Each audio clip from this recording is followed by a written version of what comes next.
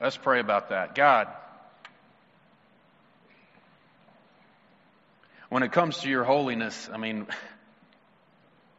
the people in the Old Testament were even afraid to state your name because of your holiness. And yet you have given us the privilege of proclaiming your name above all in worship. And God, may that not be because a song is playing or because we're in this room. May it be because you're ever present in our lives. And Father, we desire to obey you biblically and live and reflect Christ in how we treat others and how we respond to you. So Father, God, you are holy. And we ask that this morning while we're here and in your word that you would reflect your holiness, God. And may it be our testimony that we are clothed in your righteousness, Father, so that when we stand before you, we are considered faultless because you are a holy God, and before you, nothing that is blemished can be before you. But Father, through Jesus Christ, we are faultless to stand before the throne because you are holy. So God, today, may we shout with acclamation your holiness and the privilege we have because of Christ Jesus to dwell in your presence. I speak through your word today. In your name we pray. Amen. I invite you to turn to the book of Haggai. We started Haggai last week. We will conclude it this week, mainly because it's only 2 chapters. But we're going to be in Haggai chapter 2 this morning. Last week we talked briefly about kind of setting you the idea, reminding you of what Haggai is about. Haggai is a prophet that God used, which means he delivered a message through Haggai to his people. His people had been in Babylonian exile. They have returned back to the promised land, although there's not as many of them as there was before. They were back. And they came and said, you know what, we're going to get back to the land of our forefathers, and we're going to start living like our forefathers and honoring God like our forefathers in the land which he has given us. And when they came back, they said, in doing so, we're going to rebuild the temple. They faced opposition. They had a hard time. And they gave up. And for 16 years, they lived in disobedience and decided to look after their own interests for 16 years rather than do what they knew God wanted them to do, because the temple symbolized the dwelling place of God. And God, they knew that in rebuilding the temple, establishing that presence where they could be in the presence of God and be around the presence of God, for the fact that they were ignoring that, they were more consumed with building their homes than the house of God. God called them out on it through the prophet Haggai. And he used a phrase that we see in chapter 1 and verse 5. He says, give careful thought to your ways. And all throughout these 2 chapters, several times God is using Haggai to say, hey, you might want to stop and think about that for a minute. Hey, you might want to hit the pause button on what your agenda is and think about why you're doing what you're doing and where God plays into that. So we see this idea that now after chapter 1, we see that Haggai called them to live biblically, called them to live in obedience to who God was, to put first things first and recognize the significance of who God is and to place him first in their lives, to quit worrying about their own lives and to worship God by giving him what he deserves. And when you do, everything kind of falls in place. That is not a coincidence. That's not a lucky way things fell. It's how things work. That when we honor God and when we give him first things first, when we give him first place in our lives, he lines up everything else and takes care of it. Because when God calls us to something, he has a plan to make sure it gets carried out. And when we live obediently, when we live according to God's word, he is honored, he is glorified, and people start seeing a difference that God makes in the world around them. We shine the light in the darkness. And Haggai was calling them out in doing so. And when we end the first chapter, when the people started getting an idea of the God-sized vision for their lives and for their families and for the generations that are coming behind them, we see that God started stirring up the people. Said he stirred them up. So that's kind of where we pick up today. We're going to start in chapter 2. Again, last week we talked about first things first. Well, some of us think, well, how do we put first things first? Let's try to shift gears from the people in this book to what's going on in our worlds. How do we put first things first today? Justin, I'm busy. I have family, I have a job, I have relationships, I have friends, I have things I want to do. How do I put first things? How do I kind of reset the button to kind of go back to putting first things first? Well, we need a fresh start. And that's what we're talking about today, is a fresh start, so that we can put first things first. After all, Jesus himself said, but seek first the kingdom of God. He never said, but seek the kingdom of God, because he knows that if Jesus just would have said, hey, seek the kingdom of God, then it would have left up to us to put in what order of priority we're going to seek the kingdom of God. No, he said, seek first the kingdom of God.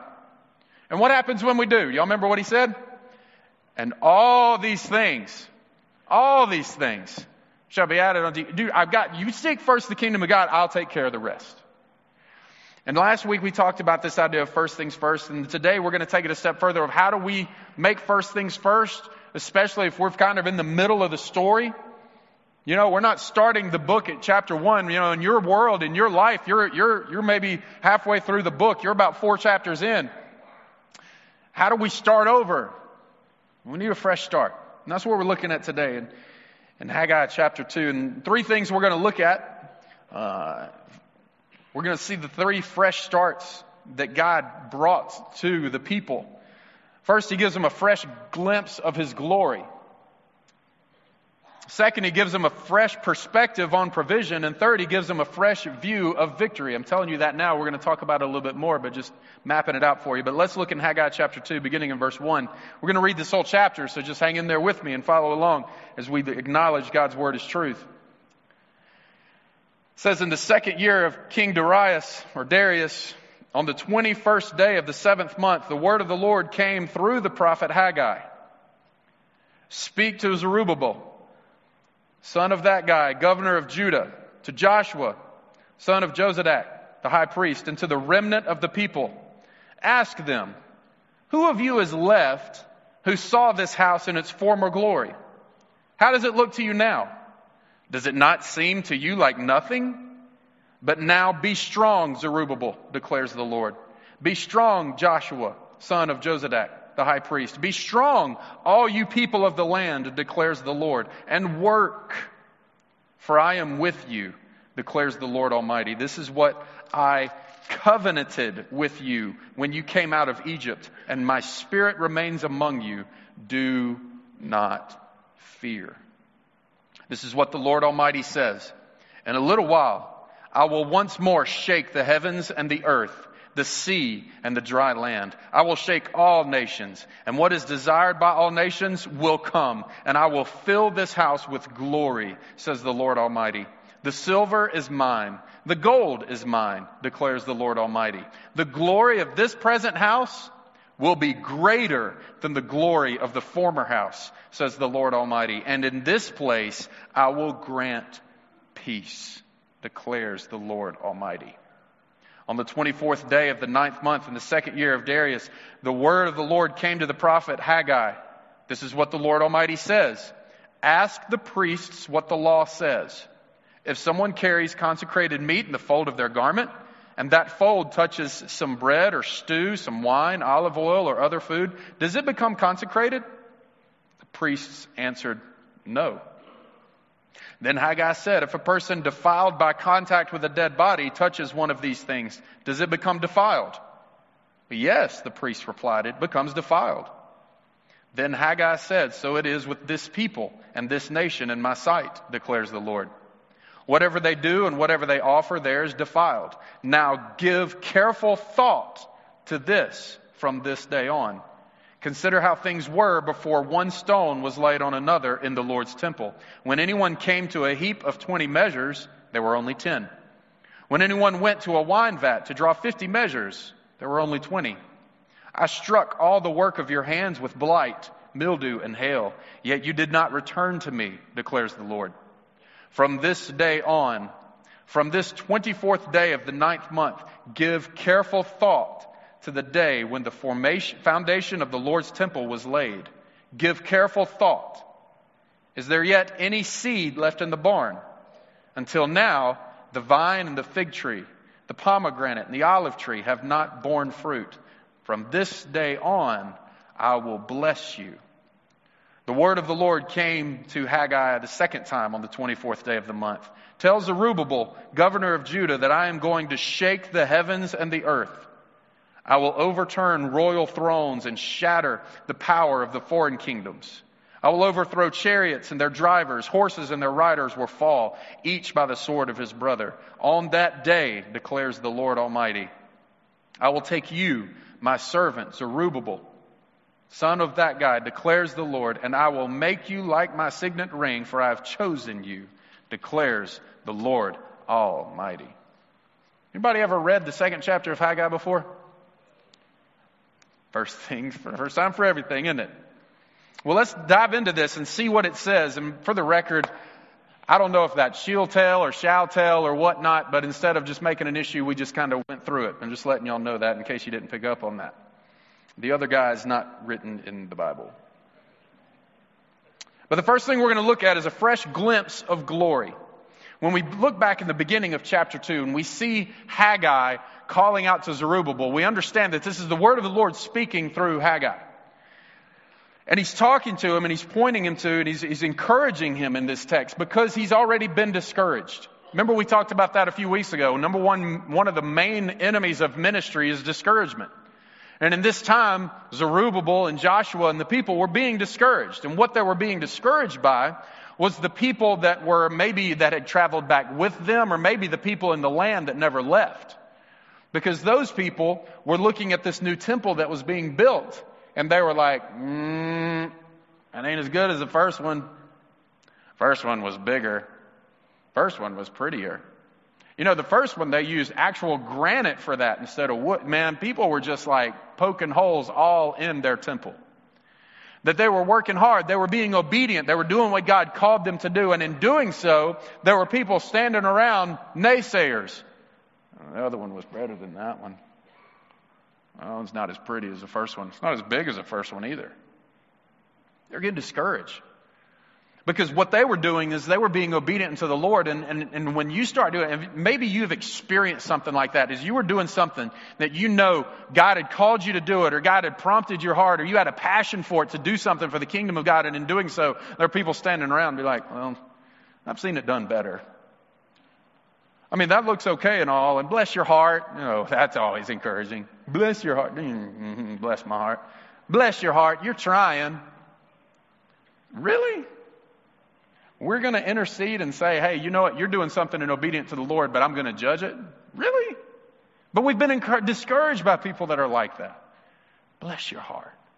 And Haggai the Lord knew they were being discouraged. And he said, Haggai, tell them this.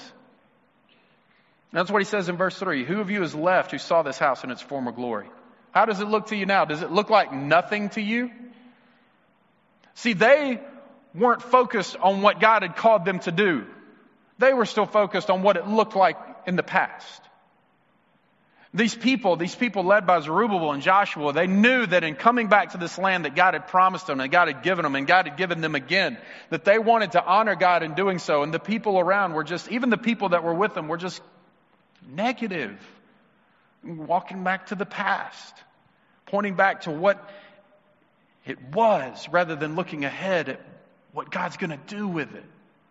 And they were discouraged.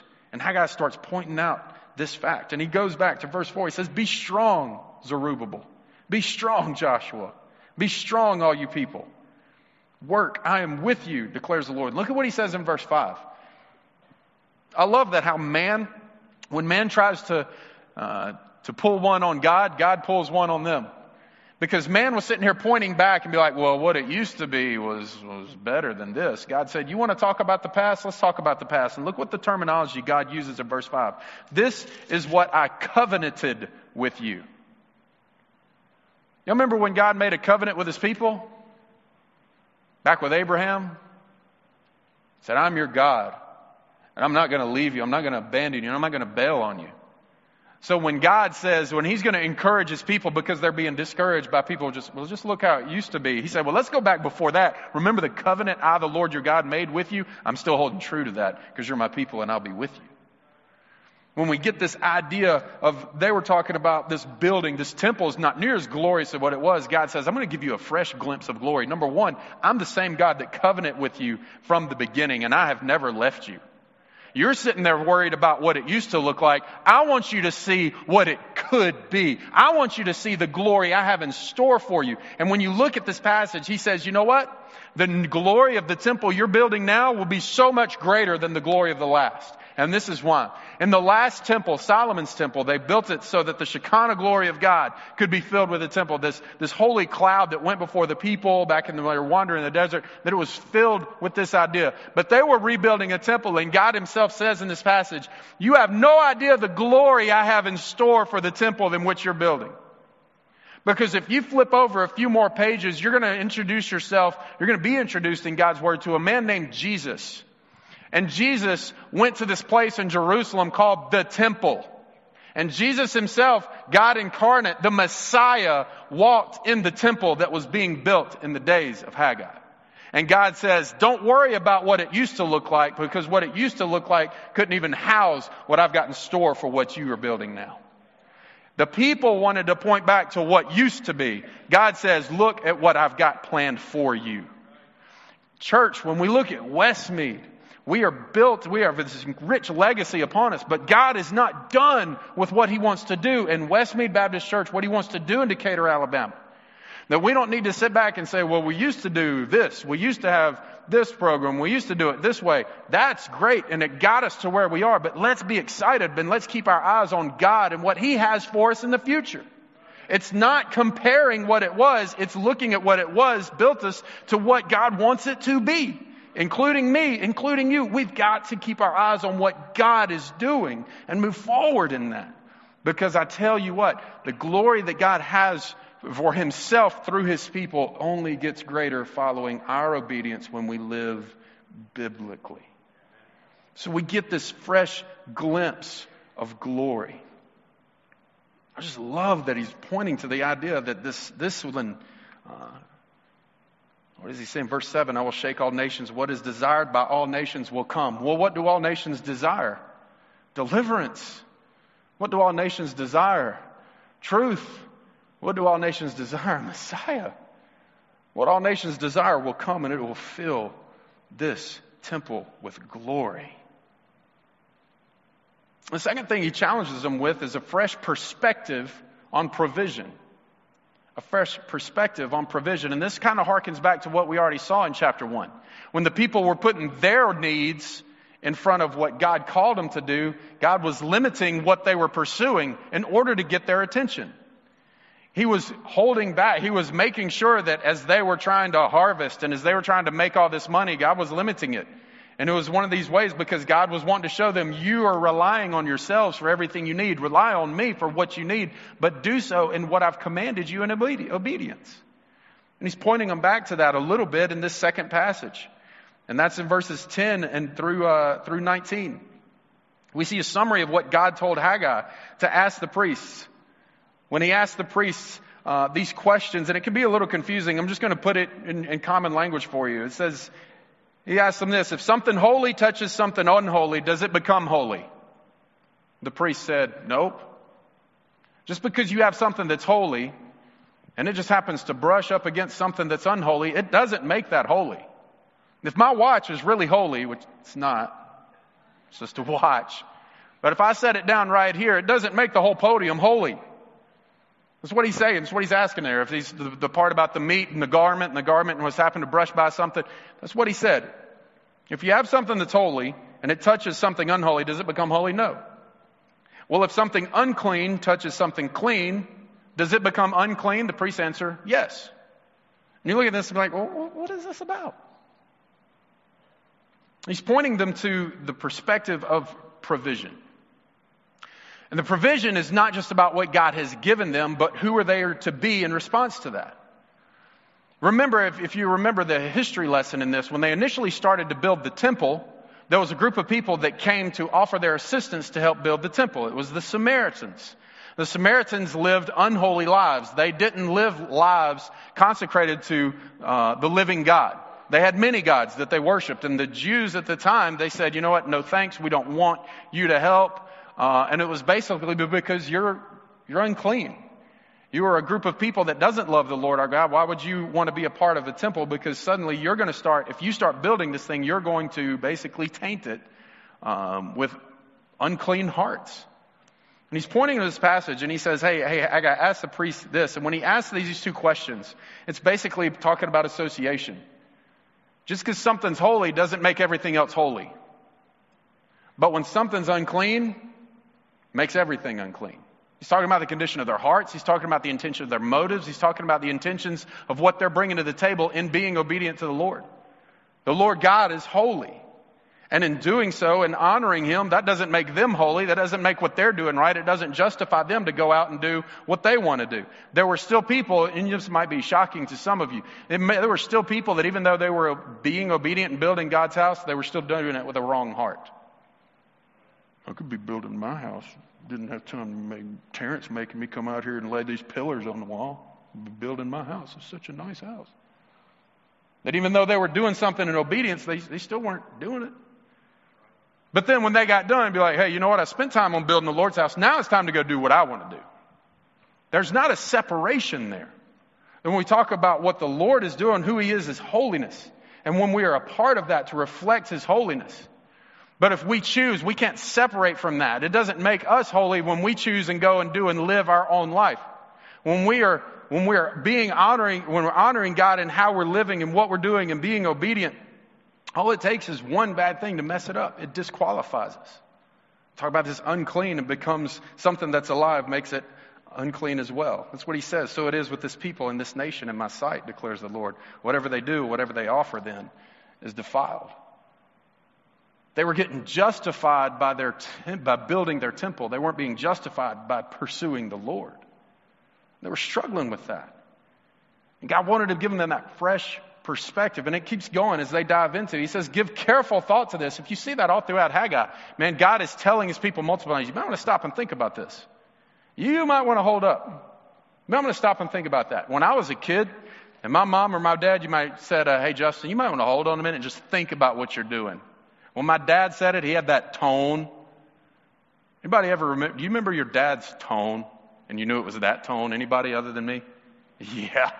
You don't forget that tone.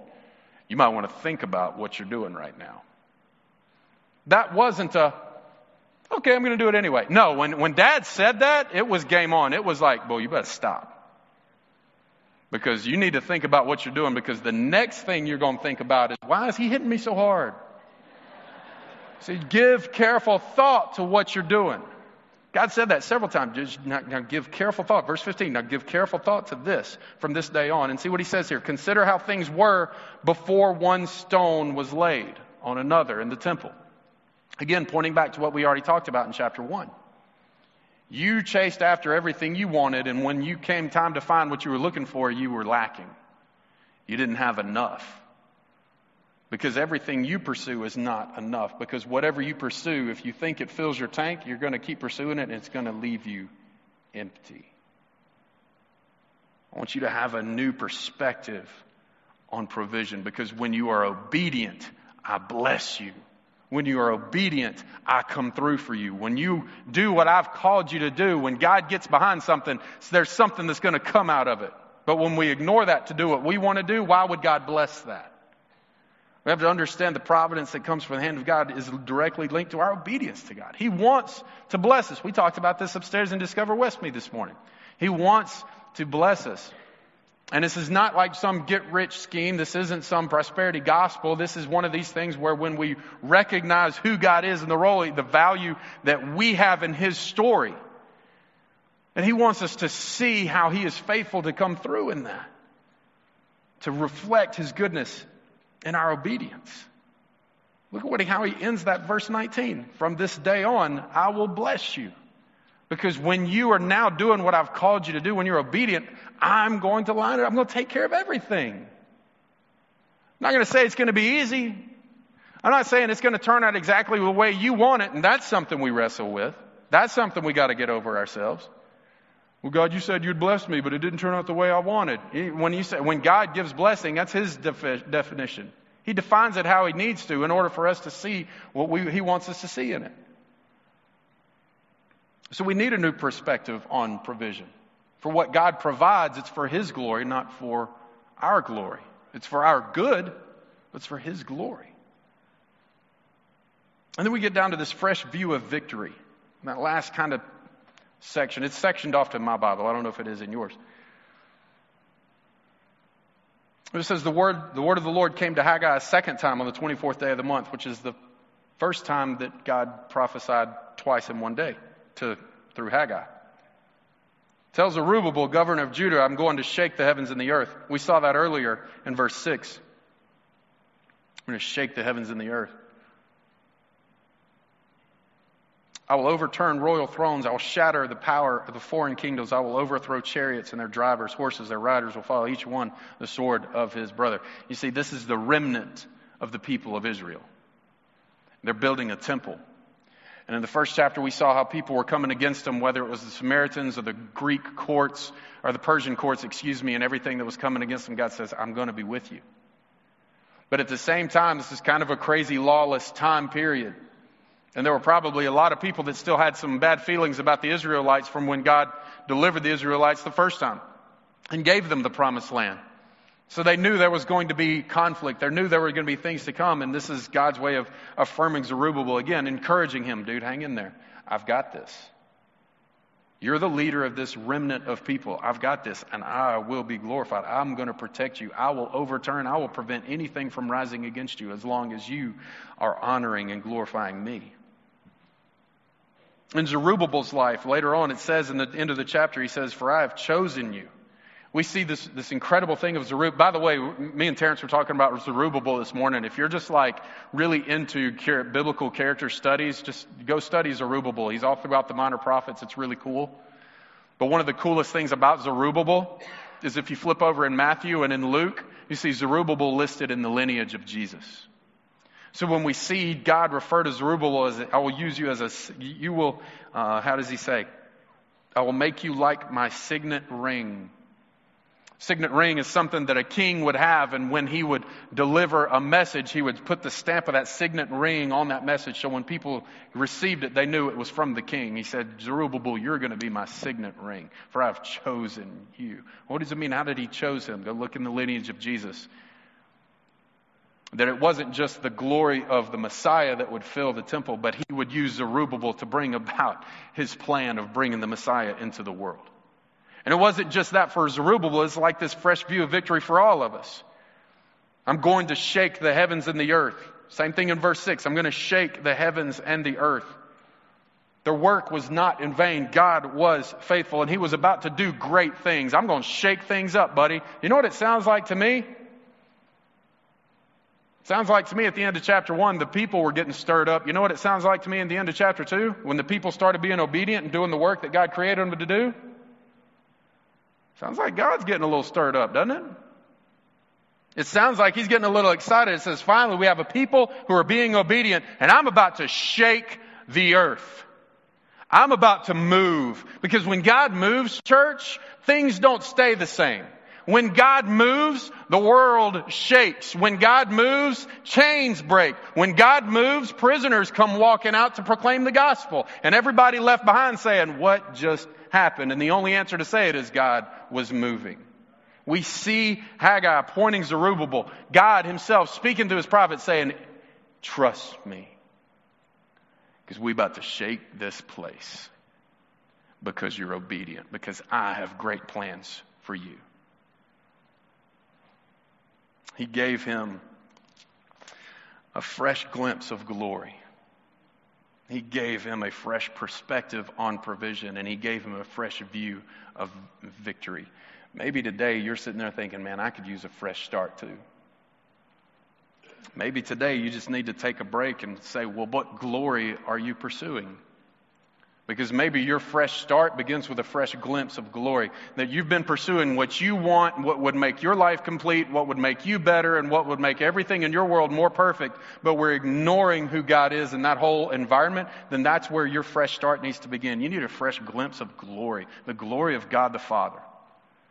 But not just to sit back and be like, wow, look at the glory of God. But to ask God, I want your glory to be made real in my life. I want my life to reflect the goodness of who you are. I want you to receive glory for what's taking place in my life. And suddenly we're not focused on what we want. Suddenly we're focused on the glory of God. That's really putting first things first. Maybe we need that fresh perspective on provision. That everything we've been chasing and everything we've been trying to grab a hold of is like a shadow. I squeeze tighter and it's even gone even more. And maybe what we've been trying to do is get everything we want for us, but maybe it's one of these things where maybe we need to go to God and say, God, I just need to trust you for what I need. And I'll give you who I am for your glory in it. Maybe we need a fresh perspective on provision because you keep waiting for everything you want to come in. But the boats that God's lined up for you at the dock are sitting there steady and idle because you're not interested in that. What does God have for you? Maybe you need a fresh view of victory. Maybe you've been discouraged. Maybe you're sitting there like, man, I remember that one time I was really fired up for what God was doing and I just kind of quailed out. Maybe it quailed out because the results that happened weren't the ones you expected. Understand, it wasn't your battle to fight. I guarantee you it wasn't your victory to win. But when we didn't get what we were expecting to happen, maybe we need a fresh view of victory, of recognizing of what God did was better than what we could have expected. You know what? Maybe your fresh start precedes all of that. Maybe your fresh start is basically, I can't do it anymore. Everything I've tried, everything I've desired, everything I've pursued, it's just empty. I mean, it's a great time for a little while. It makes sense for a little while. I'm justified in for a little while, but you know what? At the end of it, I still am longing to know what love is. Well, here's your fresh start. It has nothing to do with victory or provision. It starts with God's desire for your heart.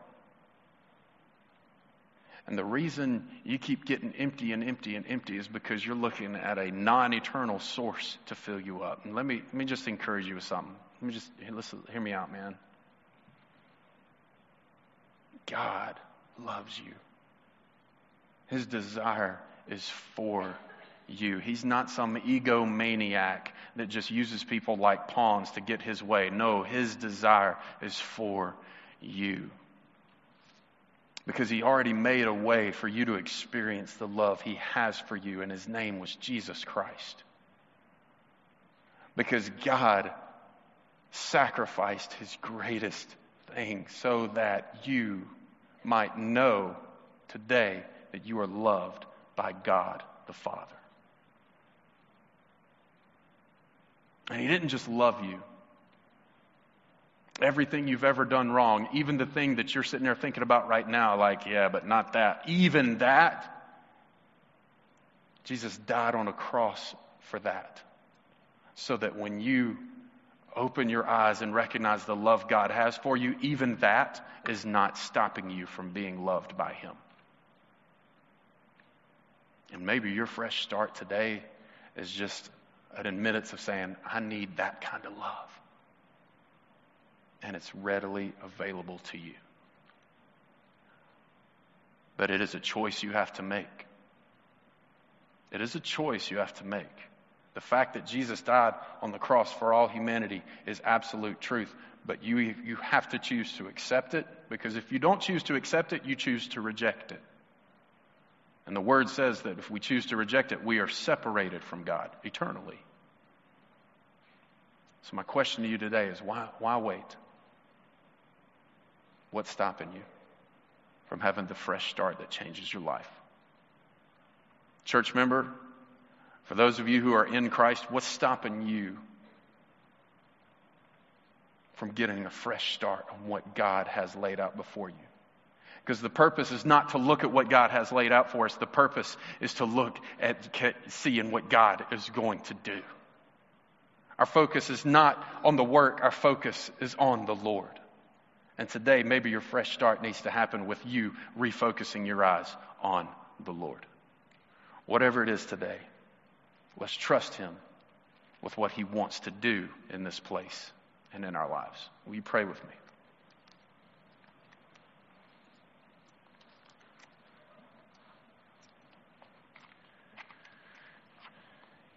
God, I'm so thankful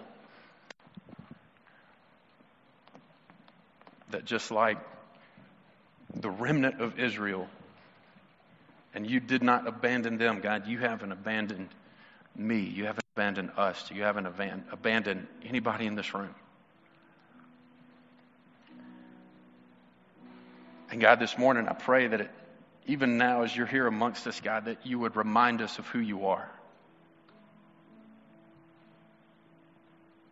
God, for those who are discouraged in this room, that you would remind us of the covenant we have through Christ, of what you are and what you're going to do, what you've called us to, God. God, how we have your word, and when we live biblically to be obedient to what you've given us, Father, how you bless that and how you're glorified in that, God. How we get to be a part of what you're doing. And for God, for some, that's a simple act of forgiveness, and that may not be so simple in our terms, but it's certainly better than having to go to the cross for that person, which you've already done. So God, if there's forgiveness, if there's hard hearts here, Father, we ask that you soften or break them so that the gospel will be made alive. God, for marriages in this room, God, I pray for humility. I pray that we would get back to the place where we seek you and desire you to be glorified in our marriages, at how we love and respect our spouses. That God, this morning, if there is a marriage that is struggling, that Father, they not fix their eyes on the work, but they fix their eyes on you together. God, if there's a wounded heart here, God, that feels like what they have done is too insurmountable to be loved by God, that Father, you would lead them to the place of repentance. And God, their fresh start with you would begin now. God, I pray for the person in this room that even now doesn't know what it's like to be loved by you. I pray that they would open their life to a fresh start in Christ Jesus. It's nothing they have to be, or they don't have to clean themselves up, but God, it's just the simple act of submission of coming to you and asking you to change them. And God, that they would experience your love for the first time today. God, we all need a fresh start in some way. So Father, today may we recognize that it comes from you, and may we run as hard as we can after you, Father, to obtain it. Be glorified in how we respond in obedience, even now. In your name we pray. Amen. Will you stand as we sing?